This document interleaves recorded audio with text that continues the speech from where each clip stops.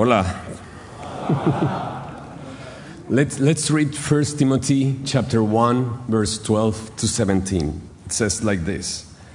I thank him who has given me strength, Christ Jesus our Lord, because he judged me faithful, appointing me to his service. Though formerly I was a blasphemer, persecutor, and insolent opponent, but I received mercy because I had acted ignorantly in unbelief. And the grace of our Lord overflowed for me with the faith and love that are in Christ Jesus.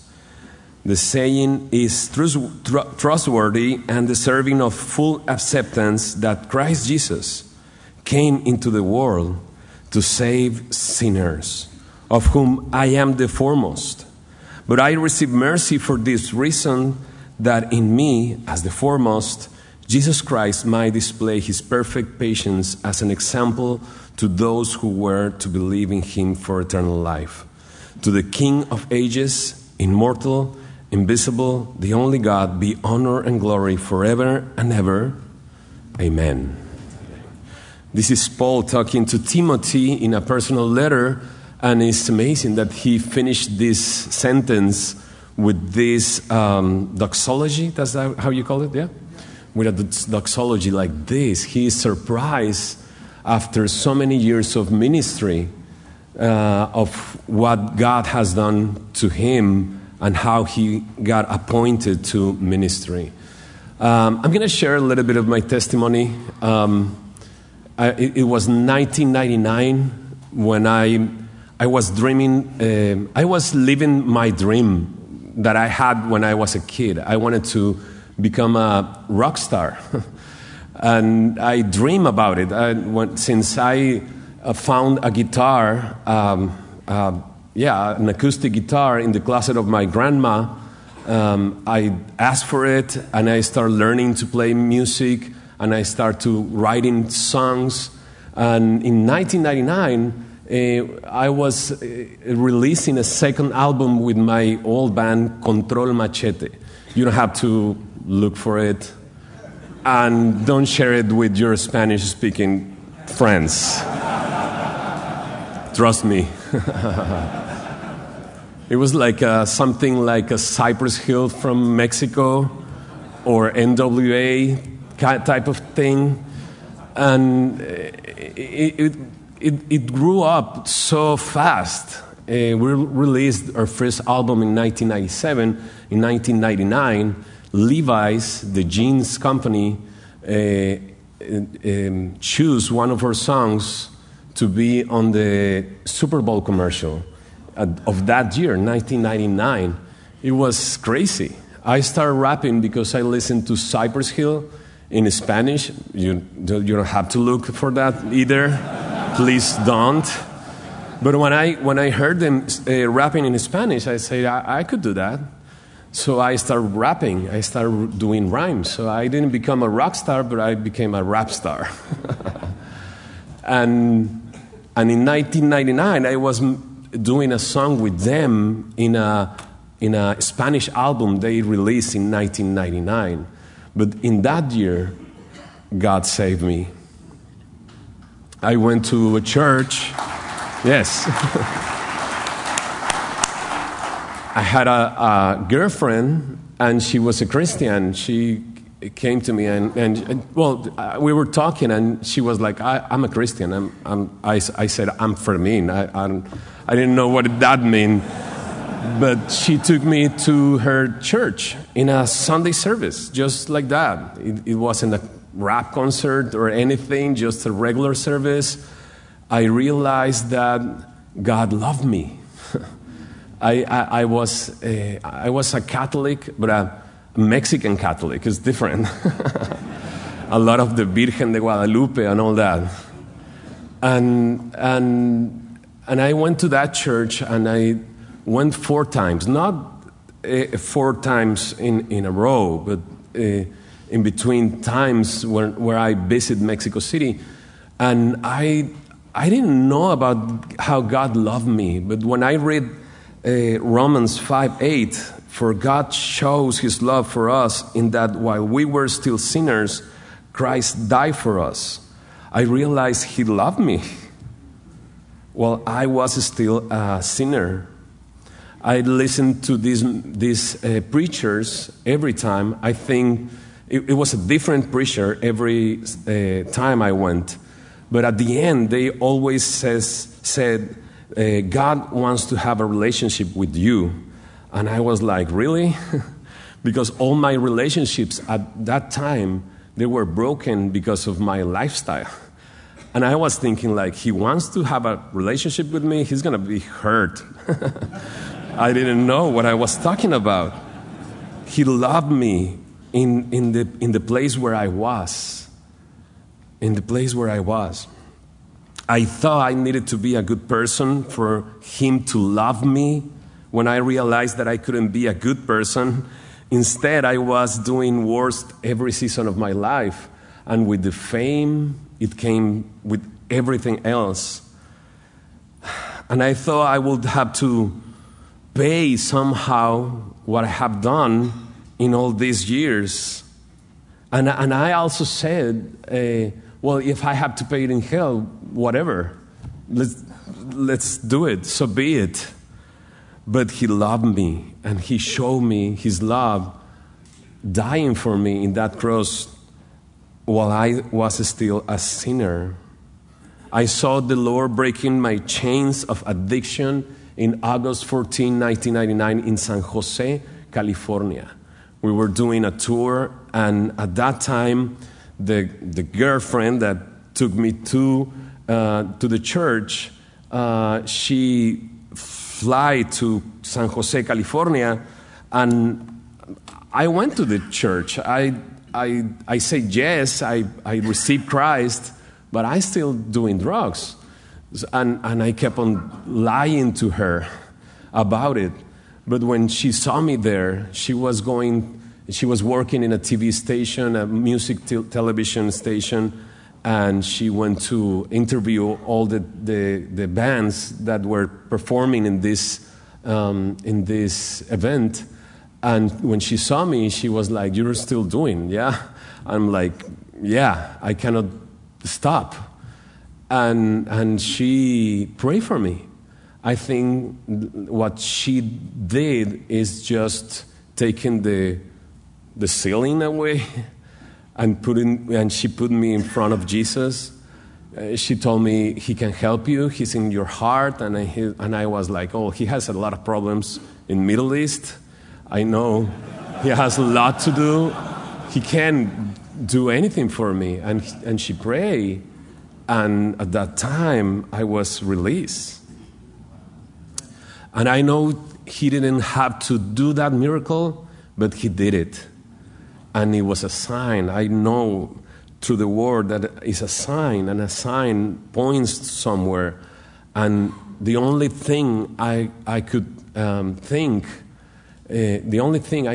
it was, I have to know this battle. I have to know this guy. What else he can do? If he can release me from this addiction, what else he can do? So I started going to church in Monterrey. I'm from Monterrey, Nuevo León, in Mexico. And I started going to every service, not every Sunday service, every service. If they had something on Thursday, I went. Anything. I just wanted to go. And I was crying in between the pews, in the chairs. I just dropped in the floor crying and just receiving His love. And He started changing me. One time, they announced a study about the Holy Spirit every night of that week. So I started going every night to listen to what is the Holy Spirit. And I was baptized by the Spirit, and I got denuedo. How do you say that in English? I have no idea. Denuedo. Bold. And I started telling all my friends about it. I started telling all my friends about Jesus. One friend of mine, he was with me everywhere. And I started talking to one friend and another friend, and this guy, he was like, "Hey, shut up. Stop talking about Jesus." And I remember the street. I remember that night. I remember telling him, I won't stop anytime. I will tell everybody about Jesus and how he saved my life. That was 1999.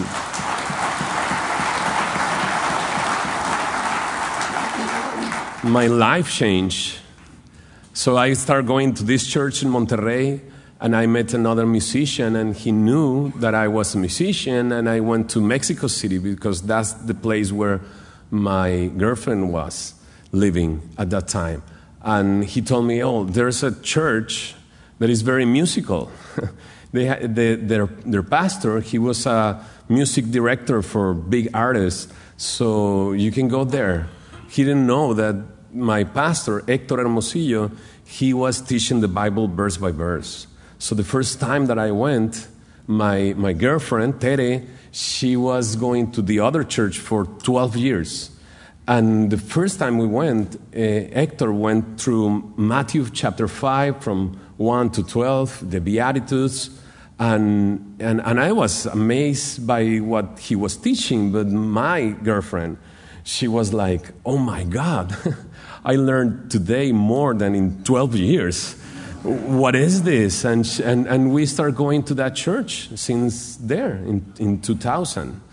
1 week before I got married, I went to give my testimony to Tijuana, to a youth camp event. And I shared my testimony, and I met a guy from Guatemala. And he gave me the best advice I ever received in my life. He was there, and he knew who I was. He told me he went to a concert of Control Machete in Guatemala, tried to knock at my door and preach me, but I couldn't be reached at that time. And he told me, you have to get disciple. You have to become a disciple. And I was like, yes. What is that? Because I didn't know what it was. I didn't even know the words, disciple. And he told me, well, you have to receive Bible classes, Bible lessons. You have to know the Lord. You have to get rooted in a church. Because if they start telling you to give the testimony, you'll be all around and you'll be back again in the Word. And he was right. We got married with this girlfriend, yes. And with my girlfriend, Tere, I got married in 2000. And in the honeymoon, I told her that. They told me I have to learn more. And she was like, do you know anybody in Monterrey that could do that? I'm like, no. She didn't want to live in Monterrey, so... And Hector lived in Cuernavaca, so we came back from our honeymoon and went to Hector's house, and I asked him, can you give me Bible lessons, Bible classes? And he was like, well, I don't have a classroom, but I have coffee and pan dulce. Do you know what pan dulce is? Oh my God. Pan dulce is pastries, but Mexican pastries. It's amazing. And he was like, I have coffee and I have pan dulce. You can bring your Bible and we can start learning. And I was like, well, I'm going to live in Monterrey, and this is 10 hours from here. And he was like, we just move here. And we just stand and went looking for a place. And we moved in 2 weeks. We were there. And I remember the first time I went to his house, he told me, bring your Bible, bring a notebook, and bring color pencils. And I was like, what? Are we going back to kindergarten or what? Are we going to color something? And from day one, he showed me how to read the Bible, how to mark the Bible, how to look for the things that is written there. So he took us to Psalm 19. Can you go with me to Psalm 19? He took me to Psalm 19, and he was like, okay, you have to memorize Psalm 19 for next week. And I was like, what? thankful he didn't say Psalm 119. He said Psalm 19. I was like, I wouldn't memorize that much. And he was like, you're a rapper. You know your rhymes. You have to memorize this. And so we memorize it. Salmo 19. Los cielos cuentan la gloria de Dios. El firmamento. Oh, I learned it in Spanish, not in English. So, you know Psalm 19. This is the first thing I study ever. Like with my pencils, color pencils, with my Bible. And I start marking everything. And my pastor, he took me through the first 6 verses, talking about how there is a voice going through all the earth, but there's no speech, nor there are words whose voice is not heard. So there's a message in the creation. But when he got to verse 7 to 10, it was crazy for me. It says, the law of the Lord is perfect, it's complete. You know this. Reviving the soul, converting the soul. The Bible is complete, is perfect. The testimony of the Lord is sure. You can trust the Word of God. Making wise the simple. Being simple is not a good thing. Being simple is believing anything. And in Mexico, we believe anything. You can see today that we believe anything or anyone. But the Bible, the teaching of the Word, makes wise the simple. The precepts of the Lord are right, rejoice in the heart. The commandment of the Lord is pure, enlightening the eyes. When I learned this, it was like it was put in my heart like a tattoo inside of me. This is the Word of God. You don't need anything else. This is what the people need. This is what I need.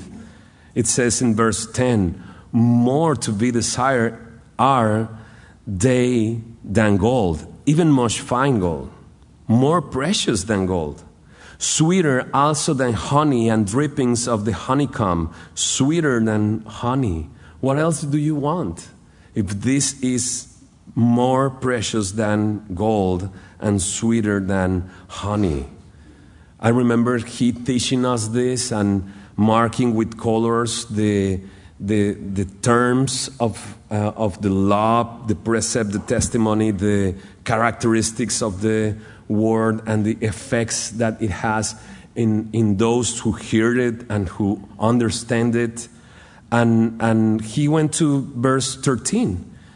Keep back your servant also from presumptuous sins. How do you say that? Presumptuous? That's something like arrogant or proud. In Spanish it says, líbrame de mis soberbias.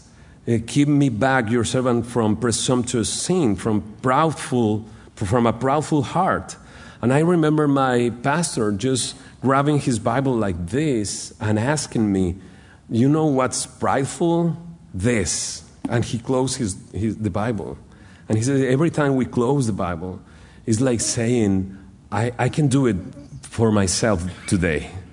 I have to open the Bible every day to so that effect could be in my heart, in my life. I have to be wise. I have to make better decisions. I have to go back to the Lord every time I open the Bible. I have the light, lámpara a mis pies. Oh my God. The verses come in Spanish and don't come in English to my mind and to my heart. Yeah. So it's like Psalm 119, 105. I know this in Spanish, but your word is a lamp to my feet and a light to my path. I needed that. So my pastor, he said, every time we don't take the Bible as what it is and we close it, that's that's a sin. That's a proudful heart. That's arrogant. We need it. So that's the first lesson I learned in my first steps as a Christian. And after Psalm 19, he was like, well, we're going to study a book. And I said, great. And he started teaching me through 1 Timothy, 2 Timothy, Titus, and Philemon. And you know that's pastoral letters. I mean, when I get asked as a pastor, which book do I start? We always say a gospel, John, Luke. But here's my pastor teaching me about how to conduct in a church. It was like, what? So I started studying that. And after those letters, he went to 1 Corinthians and 2 Corinthians. So he was planning something. I don't know what, but or God was doing it. That was 2000. In 2005, he moved to Chicago to start a church there in Spanish. And after those 5 years, I became the pastor of Semilla de Mostaza. 2005, it's been 17 years. And this Sunday, I start as a pastor. The Sunday before, he finished 2 Thessalonians. So the first time I went to the pulpit, and no, it was not the first time I was there, but I was there as a pastor. I was reading 1 Timothy. And I was crying. I was like, what? It's been 17 years teaching the Bible, verse by verse. I know who are you, and I know you're teaching the Bible like that, but in Mexico it's not common. It is not common to teach the Bible verse by verse, chapter by chapter. It's really hard to find a church that teaches the Bible like that. Or even like expository preaching or teaching. There's nothing like that in Mexico. So we start going through the Bible, and we went all the way through New Testament to Revelation. And someone asked me, and what are we going to do now? I'm like, Genesis, I guess? So we went to Genesis and started teaching through Genesis. And it's amazing. It's a book of grace. I was scared to go into Exodus, so we went to John. I was like, let's do John, let's see the Lord, and then come back to the law. And we went to Exodus. I remember when I was going to Leviticus, my mother-in-law, she was one Sunday before, she was like, are you sure you're going to teach Leviticus on Sunday? And I was like, well, that's the book, that's the next book. And she was like, have you studied all of it? I'm like, no, I'm going to study every week for it. And the Sunday when we started Leviticus, in the offering time, she was like, are you sure? I'm like, yeah, my notes are from Leviticus. And we just did an introduction. And when we come back to, when I saw her after the service, she was like, wow, yeah, we need to go through that. And we just finished Psalms in the pandemic, Psalms, and we went to Matthew, and we're coming back to Proverbs in some other in the next month, and it's been amazing. So in 2015, the president of the Argentinian Bible Society called me and asked me to go to Argentina to talk about expository preaching. And I asked him, where do you know me? And he sent his son to Mexico City, and he started going to our church. So he went to our church one day, and he saw how we teach the Bible, and he was surprised. And it was the 190th anniversary of this Argentinian Bible Society. So he asked me to come to Argentina and go through 18 cities in 15 days. It was crazy. I was in one city in the morning and drove 2-3 hours, and in the evening in another city teaching about the Bible, Nehemiah chapter 8, and flying from that city at night to another city to start all over again. And it was amazing. Just having pastors coming in and listen to, I just gave Nehemiah chapter 8. Can you go with me to Nehemiah chapter 8? Nehemiah, that's how you say it, yeah? Nehemiah. Chapter 8, verse 8, it says, they read from the book from the law of God clearly, and they gave the sense so that the people understood the reading. So through this verse and through the story of this chapter, we just went with pastors going through it, through this chapter, teaching them. This is a model of how to teach the Bible. Just read it. Just gave the sense. This is explain the meaning, and have this objective, this target, so they can understand what it says. And we went through the chapter, and we went through the reaction of the people crying. You know the chapter. They're crying, and Nehemiah and Ezra is like, don't cry. This is a joyful day. But they were crying because the Holy Spirit and the Word of God acted upon their hearts, and they were repented. And we saw how the next day they asked for more. Like they went through the Bible in chapter 8 from the beginning of the day to midday. That's 6 hours. I know, Pastor, we can do that. But a whole town listened to the word for 6 hours, and after that they are knocking at the door of Ezra.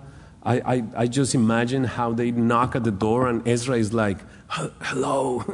6 hours talking. I mean, it's crazy. But they are like, what else?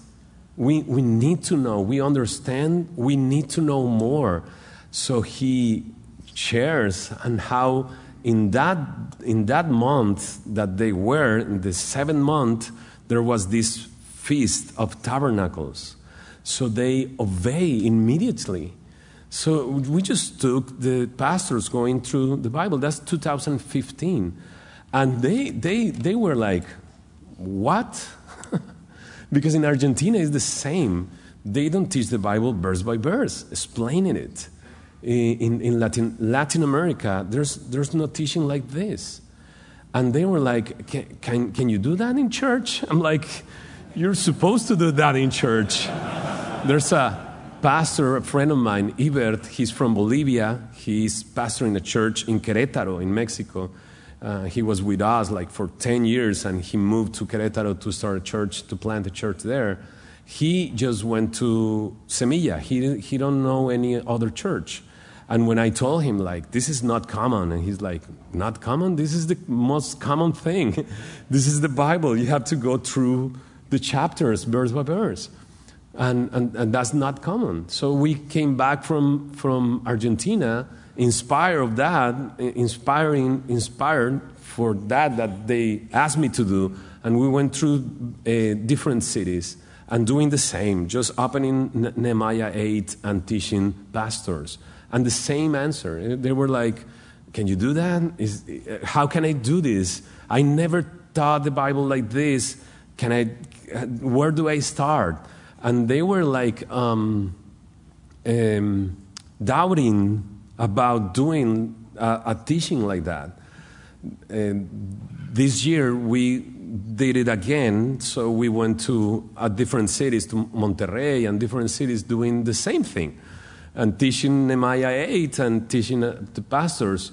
And now it's different. After some years, there's a pastor coming to us and telling us, we've been doing this for 2 years. We've been teaching the Bible verse by verse, chapter by chapter, and we're really happy to see that, because the Word of God has to come back to the pulpit in Latin America. It's gone for years. Ezra, when they asked him to bring the book, he brought the book. It's obvious, but you have to see it. He brought the book, not an iPad, not anything, just the book. I mean, I don't have any problem if you use an iPad, but make sure they know you're reading from the Bible, right? So we're praying for that. And I know that what Nehemiah 8 pictures is a revival. And we pray for that in Latin America, for a revival. That a lot of people know this, that the Lord loves them, that they don't have to be good to be loved by Him. He loves them as they are, in the place where they are. So we read 1 Timothy chapter 1. So can we go back to that, 1 Timothy chapter 1? So this is Paul talking to Timothy. This is not a letter to a church, but to a person, to Timothy. And he commanded him, he urged him to remain in Ephesus. It says in verse 8, and so that you may charge certain persons not to teach any different doctrine. So you know the context, you know what is this about. And when he comes to verse 12, he just shares what he knows. And you can see Paul almost 30 years after he was going to Damascus, when he got saved, when he met the Lord. This is 30 years after that moment. And after 30 years, he is still amazed of the grace and the mercy God showed to him. And that's what I want to share with you. That's what I want for me. After 30 years, being every day amazed of the mercy and the grace that God showed me. So he says, I thank Him, verse 12, who has given me strength, Christ Jesus our Lord, because He judged me faithful, appointing me to His service. Appointing me is something that is, that. Just like that. You have to have some characteristics, some background to be appointed to something. It's like being appointed to a government service or to a work that you have to be qualified to do it. And what was the qualifications that Paul had? Well, it says in verse 13, through formerly I was a blasphemer, persecutor, and insolent opponent. That's nice. Well, it is not nice, but that was what he was. And you know his story. He was a blasphemer. And then he goes saying, a persecutor, an insolent opponent. And this is an ascending scale of wickedness, because blasphemer is a matter of words only. But persecutor describes suffering inflicted in others for their religious belief. But insolent includes the idea of cruelty and abuse. So he was a terror. Just like that. He was a terror. And he says, but I receive mercy. But I receive mercy. How can you say, He appointed me to His service, being this? So if we think about it, there's a lot of people in our church that can become a pastor anytime. Well, just look at us, who we are. But then Paul says here, I have acted ignorantly in unbelief. And this reminds us of Jesus in the cross. In Luke chapter 23, verse 34, it says, and Jesus said, Father, forgive them, for they know not what they do. So they act ignorantly, like Paul. He thought he was doing a service to God, persecuting the church. But in that place, God showed him mercy. And he received that mercy. It says in verse 14, and the grace of the Lord overflowed for me with the faith and love that are in Christ Jesus. So we know he was convinced to persecute the church. He was convinced that he was doing a service to God, and taking people to prison and make them blaspheme and killing them. He was convinced that he was doing a service to God. But in that place, he got an encounter with God. So this is the moment when he received grace abundantly, overflow. Grace of our Lord overflow for me with the faith and love that are in Christ Jesus. And he received faith.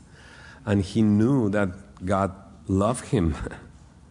In verse 15 says, the saying is trustworthy, and deserving of full acceptance.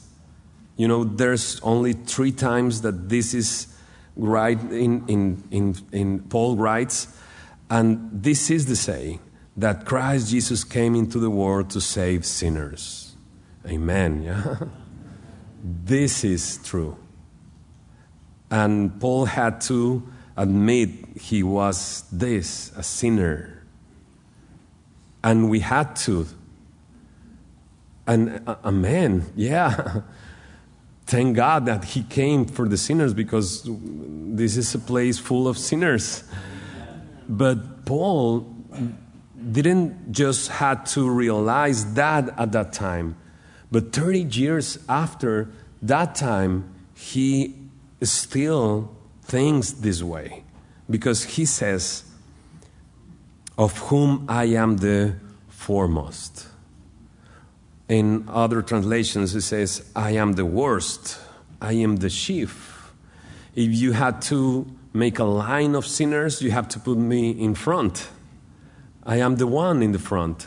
That's what Paul is saying. He's not saying I was, but he says I am. So verses before this, he says this in verse 8. Now, we know that the law is good if one uses it lawfully.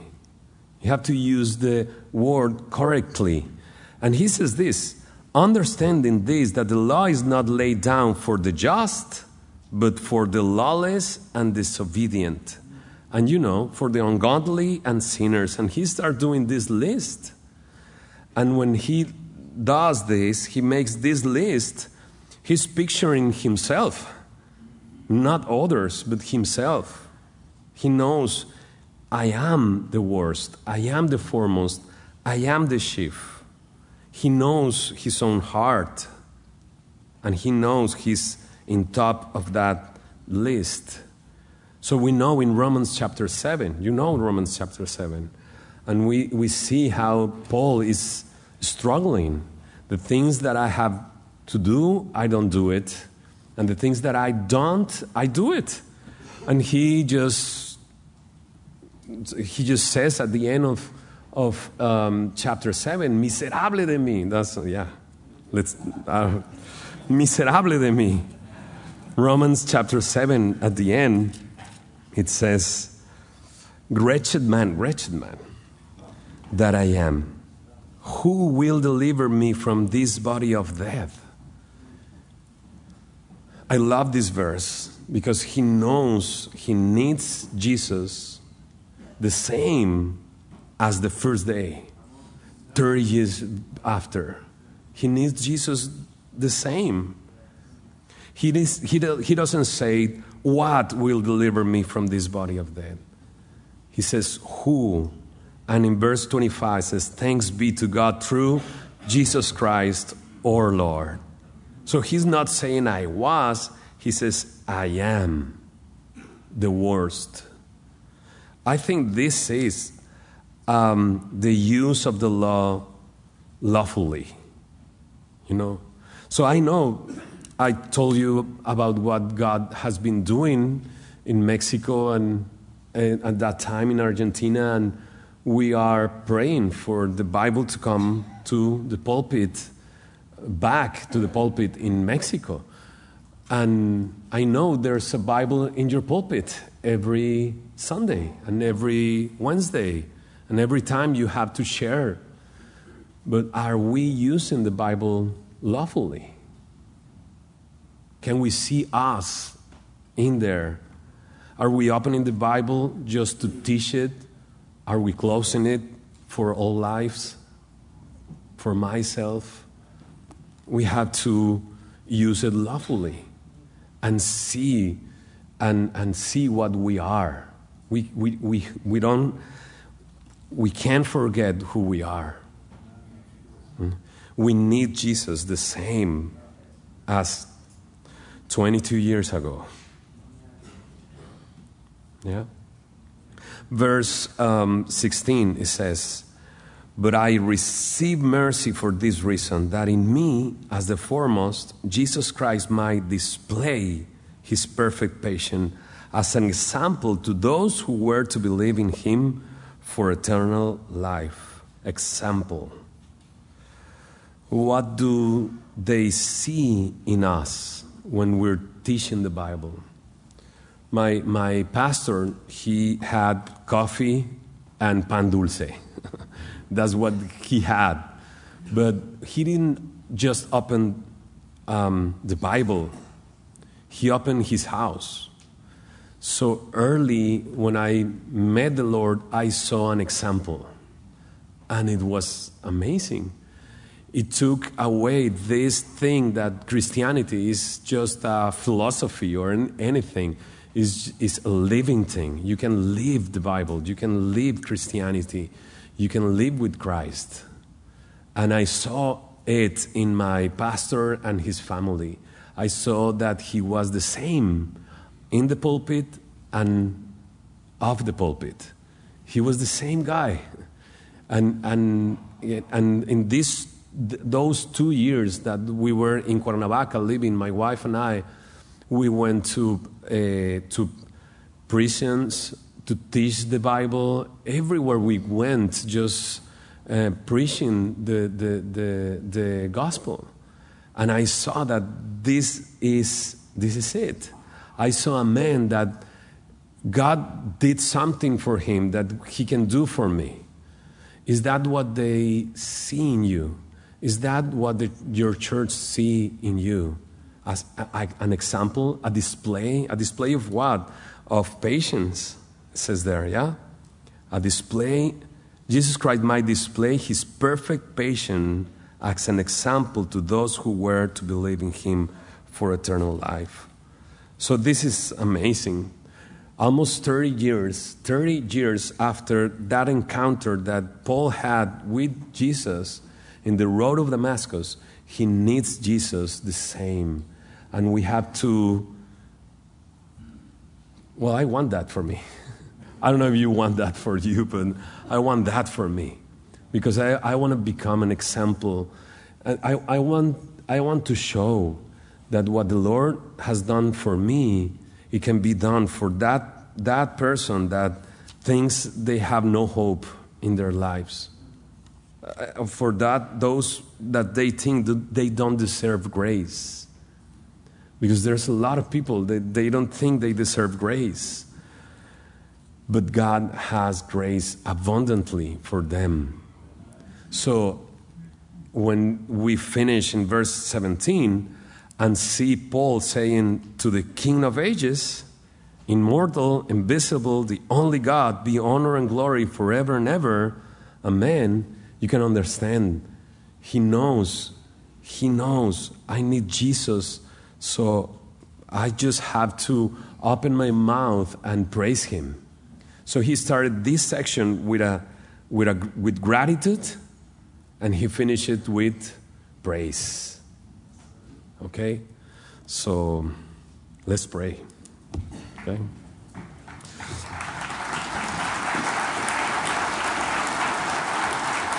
Thank you, Jesus, for your love.